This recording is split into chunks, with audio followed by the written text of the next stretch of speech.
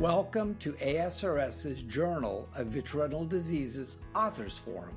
I'm your host, Dr. Timothy Murray, Editor-in-Chief of JVRD. On each episode of the JVRD Authors Forum, I will interview innovative retinal researchers on their studies featured only in JVRD and how these studies will impact our patients' care in our clinics. Tune in to hear directly from investigators about the clinical implications of the newest and highest quality research in the field of retina.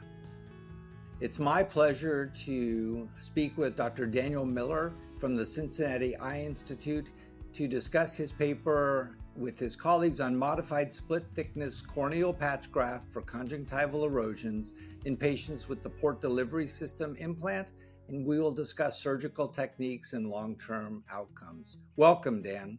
Thank you, Tim. It's a pleasure to be here with you. So we're interested in your approach to the manuscript at first. So how did you identify the problem and select how you were going to look at your patient population? Yeah, thanks, Tim. That's a great question. The patients that are reflected in this paper are patients that were in the initial latter clinical trials. So they're some of the very first patients in the United States that underwent the RPDS implant, now that we identify as the Susvimo implant. So it was very early on in our experience with Susvimo, and there were a number of kind of early on surgical challenges that were identified in those cohort of patients, as you well know.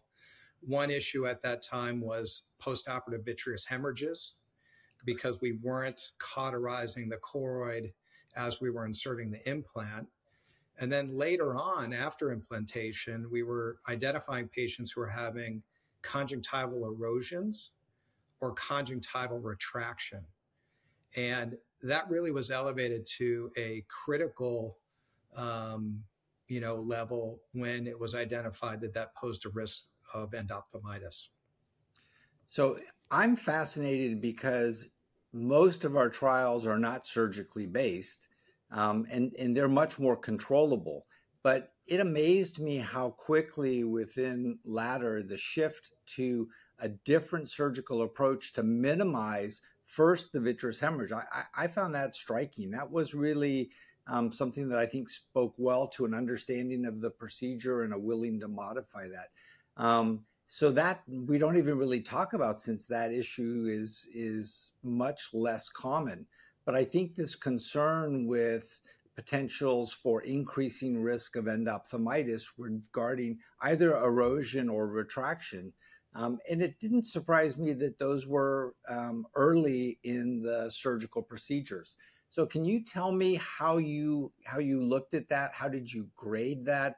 What was your level of concern? How did you identify the at-risk patient?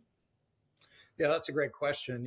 I think as I look back historically, initially there wasn't a lot of focus on necessarily how we maintained conjunctiva and tenons. We had directions in the trial to close conjunctiva, do a good closure, bring it up to the limbus. There really were not directions to preserve tenons capsule initially. And we also didn't have strict criteria in terms of looking for very subtle clues for retraction or erosion. And sometimes the signs can be very subtle. The two cases that are represented in this series in the paper represent very obvious examples of conjunctival erosion that possibly earlier on I might have missed very, very subtle signs of erosion starting, but we really weren't looking at a very critical level at the conjunctiva at that point. And then you well know in Archway, as we head into Archway, the phase 3, there was a lot of training around handling conjunctiva and tenons, meticulous undermining of tenons to preserve every little bit of it, making sure we pull tenons over the implant and, if necessary, do a 2-layer closure, but for sure incorporate tenons into your closure and anchoring it as anteriorly as possible and not under tension to reduce the risk of these complications. And I do think those mitigation strategies have reduced the risk. But as you and I well know, and our colleagues well know, it's going to happen. And when you look at the data in Archway, 2.5 to 2.4% risk of roughly conjunctival retraction or erosion separately. So possibly a greater than 4% risk of one of those things occurring. And, for our glaucoma colleagues that were routinely putting in, valves, that was really not uncommon. And they had very different approaches of how to manage, coverage of the tube to eliminate that erosion or exposure. We used to do a lot more with the conjunctiva when we were doing buckling surgery, but many of our younger colleagues really have little experience managing the conj other than to push their trocard cannula through it. So it really was a retraining event in some ways for the surgeons involved. Yeah, I think that's a great point, Tim. And what's interesting to me is the very first patient in this series had a conjunctival erosion. My initial plan was to just do a conjunctival flap and Tenon's flap to get it covered. I dissected meticulously and freed everything up, had more than enough mobile tissue to adequately cover it. And there was nothing under tension. And this is the first one that I had managed. So I thought, gosh, this should be fine. Well, she eroded again.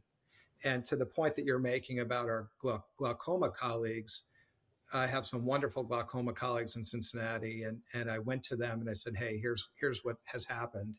What do you recommend?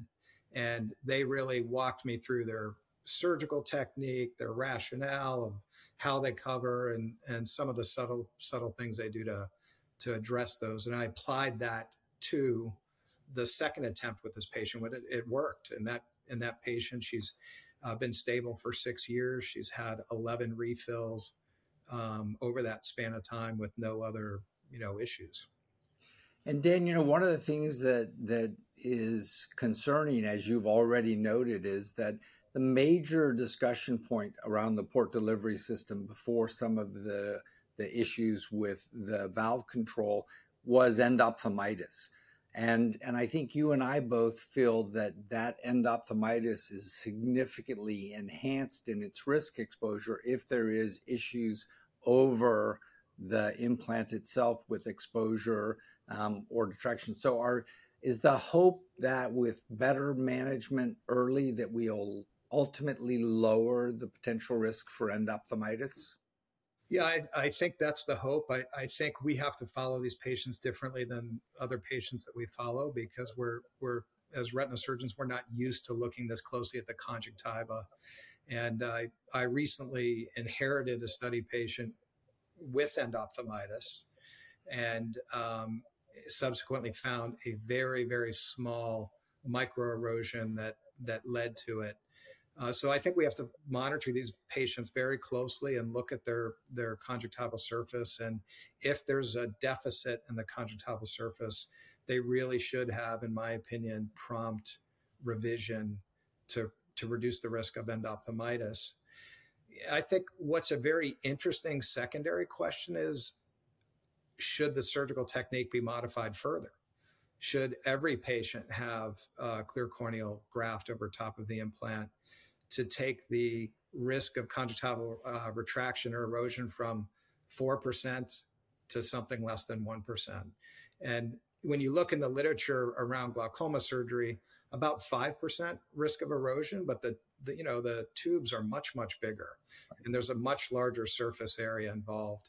This is smaller, so the implant's smaller, so my gut tells me that we would be able to lower that risk lower with that type of strategy. I think that makes sense because, at least with that type of a graft approach, if the tightness of the conj or the tenon's over, if there is some retraction or erosion, you still have tissue coverage over the implant. But there was also some discussion that may make it more difficult to identify and refill. So what are your thoughts on that? Yeah, that's an interesting question. So at the time, this was more than 5 years ago at this point.